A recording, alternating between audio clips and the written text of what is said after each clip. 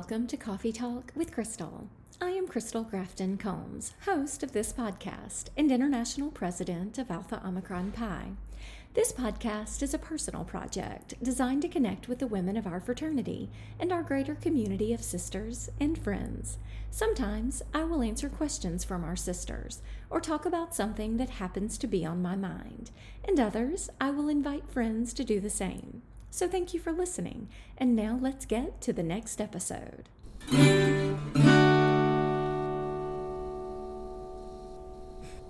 Danielle Bayard Jackson is an author, speaker, and certified friendship coach dedicated to teaching women how to create and maintain meaningful female friendships.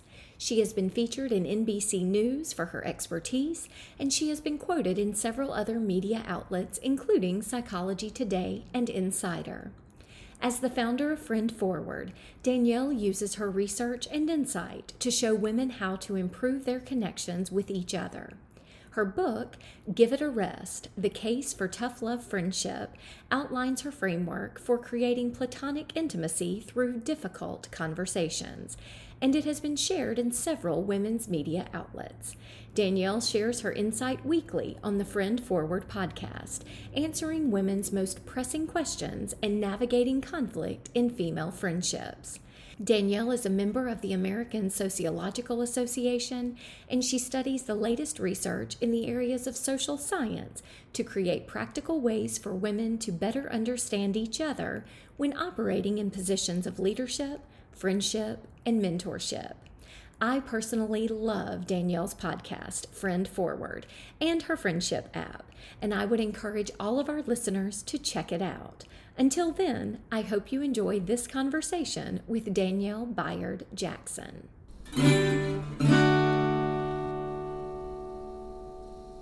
Danielle, first, I have to say welcome to the podcast. I am so happy for you to be joining us. I'm happy to be here. Thank you for the invitation. So let's just dive right in, because the first question I think so many people have is, what is a friendship coach and how did you come to be one? Yeah, so I get that question a lot. You know, if one day I was in the line for the bookstore and the cashier said to me, oh, what do you do? Because of what I was buying. And I said, a friendship coach. And she kind of paused and was like, oh, that's cute. And so, you have to laugh, but I'm used to the reaction because it's kind of like, we've never heard it before. But the way that I kind of share it with people is these days you can get support for literally anything. If there's any area of your life where you're struggling with divorce, grieving, school, parents, there's a coach for everything. So why not friendships, which are the most important relationship many of us will ever have? Why not get support there? And so I never set out to be a coach. I was actually a high school English teacher for 6 years. And between classes and after school, the girls would come to me with their issues. And I made the mistake of thinking when I left the classroom, oh, that's a teenage girl thing. Like, here we go with the drama. But when I got into public relations and I'm talking to women who are at the top of their game in their business, and I saw they were struggling with friendships as well. And a lot of times at that level, the issue is not having friends because they're so focused on the career that where did their friends go? That's when it dawned on me like, oh my goodness, this is something we struggle with at every stage, of womanhood, is staying connected and creating something deep with other women. And so I got the certification to become a coach and started doing my own, research, and it kind of really took off from there. And so, if you want to use a friendship coach, what that would look like is if you're having an issue making friends, and that's with any attached qualifier, making friends as an introvert, making friends in a new city, making friends, insert whatever here, I can help with that. If you have an issue with navigating a complicated conversation with a friend, it's bringing you anxiety, but you need to address it, but you don't know how, I can help you with that. And if you're grieving a friendship loss because there's not enough support in our culture for helping you with the complicated emotions that come with losing platonic love, I can help you with that too. And I think once women realize all the ways that they can use a coach, then they become more open to the idea. And so far, it's been a real blessing to serve women in this capacity. I love everything that you just said, and I do think it applies at all stages of life, because while middle school and junior high and high school are all challenging phases, Adult life lasts for so many years. You subscribe to the idea that friendship is based on three things: positivity, consistency, and vulnerability. These are three very powerful things. I personally struggle with vulnerability the most. Can you offer some tips on how women can be more vulnerable while still maintaining their own personal comfort in a friendship? Good question. Yeah, so Shasta Nelson, she's a well-known friendship expert. This is her, triangle of friendimacy, the three components of intimacy. And vulnerability is one of them, and it's very important. So the first thing I want to address is a lot of us, the idea that we have a vulnerability. We think about, spilling our guts and telling our dark secrets and equating that extreme with vulnerability. And while that is a measure of it, it simply means putting yourself out there. So just to kind of change context in your mind, to even celebrate our success with some of our friends makes us vulnerable, because we're thinking like, oh, am I going to look like I'm bragging, or is this going to make them feel weird, or I don't want to look. And to put yourself out there in that way is being vulnerable too, taking risks, even suggesting a new restaurant if you don't know if she's going to receive it. All of that qualifies as vulnerability too. But if we're struggling with in terms of letting people in a little bit and knowing a little bit about us and our background, the first tip I like to give there is to start incrementally. Just a little bit, like these little bids of trust that you give along the way. You kind of follow her lead too, and she'll give a little, and that's how we kind of like grow our depth, is to let each other in at a pace that feels comfortable, but eventually we have to do it. Otherwise, what we'll have is a relationship where we're familiar with each other, but we don't really know each other. And it's like, gosh, I've known you for a year, but I don't really know what you're scared of, what your goals are, what you've been through, what's made you, what your boundaries are. So at some point, if we crave depth, you've got to let me in and let me, get to know you. Because as your friend, how do I say, I see you, if you won't let me? So, of course, at a pace that feels comfortable, but as long as you're being intentional about, I'm going to reveal a little more, or I'm going to let her know something I'm struggling with that I don't necessarily announce publicly, but I'm going to share it right now because we might be able to bond over this. And so just those tiny little bits of trust along the way can help. So you shared recently in a presentation that I was able to be a part of and listen to that the ideal number of really good friends, not just the acquaintances in your life and the people rather that we reach out to on social media, is 5. And the number is actually 3 if you are in a committed relationship with a partner. Can you talk to me a little bit about why these numbers are important, particularly because I am in a committed relationship with a partner and I still want to be a good friend to those other people in my life that are so important to me? Yeah. So I like to encourage people to go and look at the research themselves and make it, interpretations of it as you will. But if you are going to Google, it's something called Dunbar's number. And the idea is at the end of the day, in terms of what our brain can kind of handle investing in, both, cognitively and emotionally, would be about 5. Now, I know this is where women sometimes spiral and we're like, oh my God, I have 6 friends. So what do I do? We can't hold fast to the rigid numbers, but I do hope it offers some relief to the girl who feels like, oh, that's normal. I thought I didn't have as many friends as everybody else. I'm hoping that number is a nice frame of reference for you to take a sigh of relief. That's normal, girl. And then when you're in this pandemic, when you are juggling classes and relationships and all the things, and we're anxious about COVID and all the things, it probably will be a little less because we're not socializing the way we used to, and we only really have the energy to talk to just 1 or 2 friends. It's all normal. And so the first thing I like to say is, this is really tough sometimes for my extroverts, because they'll be like, no, I've got 15 besties. I'm sorry. So extroverts were like, really, Danielle? But, sometimes I like to offer to them. Extroverts, I've noticed sometimes really experience loneliness, because we'll go into a party and we want to work the room and we're like, hey girl, hey Anna, but we'll leave and we didn't really meaningfully connect with anyone because we wanted to go wide and left no time to go deep. But there will be an introvert at said party on the sofa who has a 45-minute conversation with one other person the entire time and leaves feeling really connected. And so we have to rethink the way we see depth and meaningful friendships and numbers. But if you're discouraged because you're like, I don't have enough friends, if you've got your 1, 2, 3, you are good. So the first thing I would say is identify who those people are.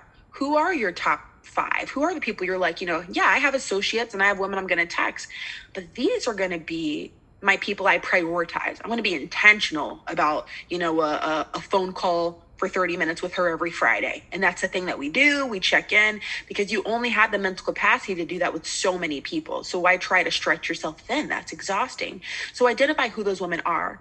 Then identify what you want. You want closeness? Okay, great. Well, let's reference that triangle we talked about earlier from Shasta Nelson. Is there positivity in your relationship? Or when you guys get together, do you find that you're kind of constantly like complaining and that's all you do for like 30 minutes and you get off the phone? I mean, that's not a pleasant experience. Do you have consistency, meaning you talk often? I sometimes laugh when women are like, my best friend and I haven't seen each other in like 15 years, but as soon as we get back together, we just pick up where we left off. I'm like, okay, that might be true, but that's not necessarily best practice, is to go months and years without seeing each other just because you have chemistry. You don't know what's going on with her life. You don't know the latest. You don't know what's really happening. And so are you guys like keeping consistency? And then finally, are you being vulnerable with those 3 to 5 women that you're prioritizing? And this doesn't have to be, I know there are some girls listening who are like, gosh, I don't really have any friends. Like how am I going to prioritize 5? I don't even have 5. Okay. Prioritize 5 women, who you like to be friends with, who, when you meet her at a chapter meeting or whatever, you leave thinking, she is so funny. God, every time I get with her, she's funny. Okay, prioritize getting to know her. So it's okay if you don't have a squad that you're dwindling down and picking from. It can just be as simple as finding women who you really enjoy and telling yourself, okay, I'm going to make efforts to like put myself out there and get to know her. So that could be a good starting point. So as women, we often hear the expression, quote, it's lonely at the top. This implies, of course, that as we gain success in our lives, we lose our friends. Or at least we have to keep them at arm's length to maintain our success. Can you share any advice on how to still cultivate those friendships while you strive to achieve your goals or are enjoying the success you have achieved? Yeah, that's such a great question. And, a lot of the women who I do work with actually in coaching are not students. They're women who are at the top of their careers and want to talk through, I miss people. I miss my girls, but I'm busy with, being career driven. So I appreciate that question. One thing I'll say is being at the top doesn't necessarily mean you have to be totally engaged in work all the time or to be taken seriously. You can only be the work version of you all the time, because work version of you needs friends to connect with, to support you, to talk you through things, to be an objective sounding board, to show up for, all those things. Work version of you needs that too. And there's just way too much research that speaks to the impact that friendship has on our mental health, on our physical health. So it's too important for you to reserve for the margins of your life just because you want to be focused on work. We need to take it from the margins of our lives and make it a priority. In terms of, being in a space of leadership and wondering, where do my friends go? Well, the one thing I would say is, what aspects of that can you control? Are you saying no to invitations? Are you using that famous line, I'm too busy for friends right now. I'm too busy for friends. What does that even mean? Maybe reframing the way you think of friendship. So if you say, I'm too busy for that right now, I'm focused on my career, I'm focused on leadership, well, who said that it has to be a 6-hour brunch that you don't have time for? Why can't it be a 30-minute phone call that you commit to every week? And that's it. But that's something to sustain the friendship.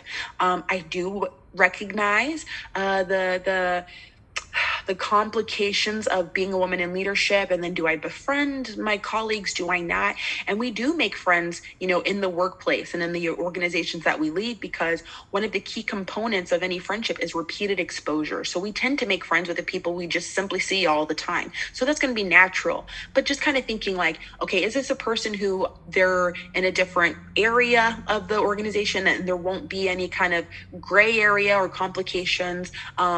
Do I trust that she will respect my role? Can you befriend her? But it's a person who's demonstrated that she's not going to put you in a position where you have to compromise or you're trying to do her favors or things like that. So you should know from what you've observed, does she seem trustworthy in that way and have kind of like the integrity that she wouldn't put you in that position or expect handouts if you're her boss or things like that.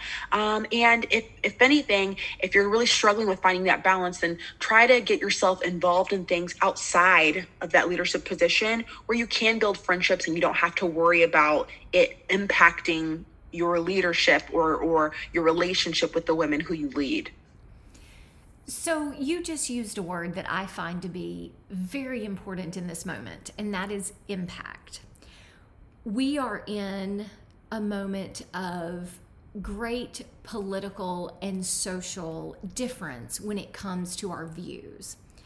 What tips do you have for navigating friendships with those who have different political and social views than you?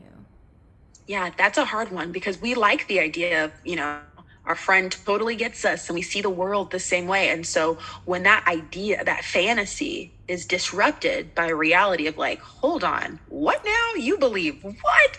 And I don't know how I can recover because we're supposed to believe in all the same things. I get it. I can only offer these two things as you make that determination for your friendship for yourself. It's a matter of two things, boundaries and identity. Are her views so different that they can't be contained with boundaries? So let's say, my friend is constantly saying some things or spewing some views, and I'm like, okay, I cannot deal with it when you say stuff like that. Can you articulate those boundaries to her? And can she say, oh gosh, okay, I'm sorry. You're right. You know what? Let's just not talk about that when we get together. Can it be contained? Because if so, hey, keep it going because it's something that you all can contain with boundaries and still thrive, hang out, have a blast, support each other. But you've agreed for the sake of our friendship, we probably shouldn't even talk about that topic. If that's something that you cannot do, like let's say you suggested to her and she's like, well, I'm sorry. No, that's what I believe and I'm not going to be quiet. That's understandable. But now you do have a decision to make of, okay, do you want to just decrease the frequency with which you see this person and that's what you do? Or is it something where it's so bad and you're constantly feeling uncomfortable when you're with this person that it's like, you know what, I guess we do have to end this. We'll be civil and all that, but I can't spend time with you because it literally makes me uncomfortable, or I feel like I'm, not speaking up for myself, or that I have to make myself small so that you can be comfortable. Yeah, then I guess you do have to think about what the future of that friendship looks like. So you have to consider boundaries first. Can you guys contain it by just creating clear boundaries?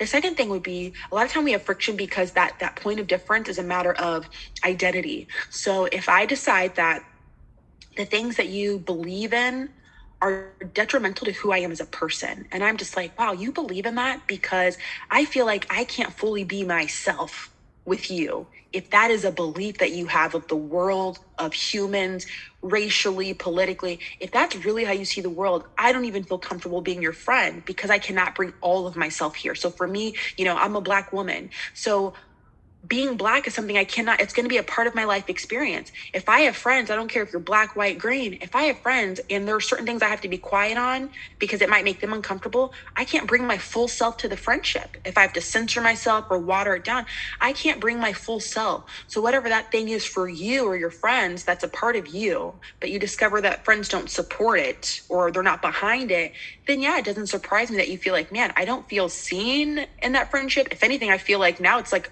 kind of threatening, like how they think is threatening to who I am as I move around in this world. Yeah, I guess that's something you'd have to think about. Do you want to, maintain that friendship, or is it something that you need to kind of dissolve or at least withdraw from? Because at the end of the day, you should be able to show up as you. And if you feel like you've got to quiet some things down to make everybody comfortable, I think that really points to something bigger. So I love that you have brought that into the conversation, is that number one, if we disagree, we can still be civil. And yet we can do so in an environment that allows us to bring our full selves to the conversation and be comfortable with who we are and where we are in our friendships. And I really love the way you have framed that, because I think sometimes we have this immediate shut off that if people don't agree with us, that means that we cannot be a part of that moving forward. And yet we have the opportunity to still be good humans and to still be civil in life without compromising who we are, and making sure that we can come to the table with our full selves. And I love that, and that should absolutely be a part of our friendships. Totally. So let's talk about friendships with women. We are now at the end of January and approaching Valentine's Day. And for some, this is a wonderful experience because we have significant others with whom we share chocolates and dinners and gifts, right?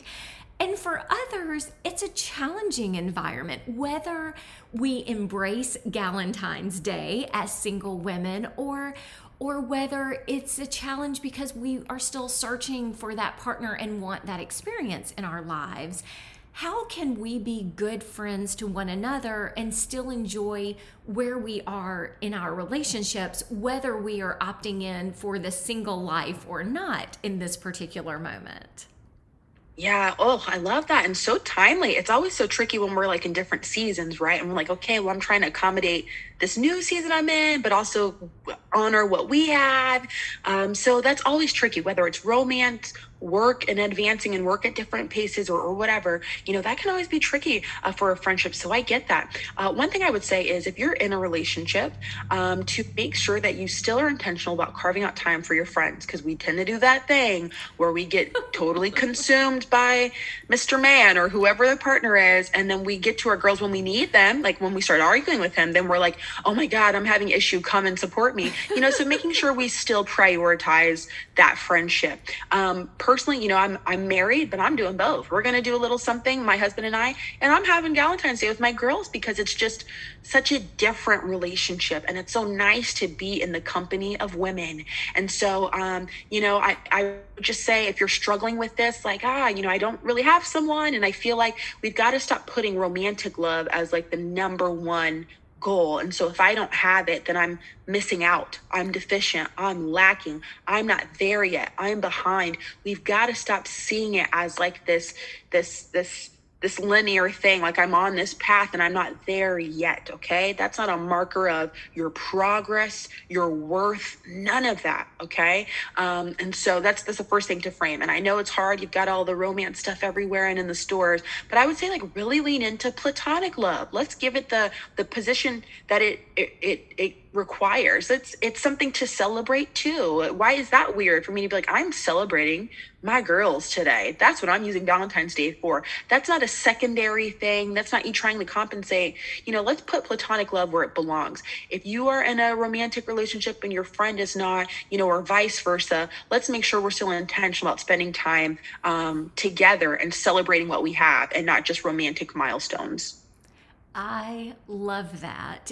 And we'll make that commitment to celebrate not only Valentine's Day.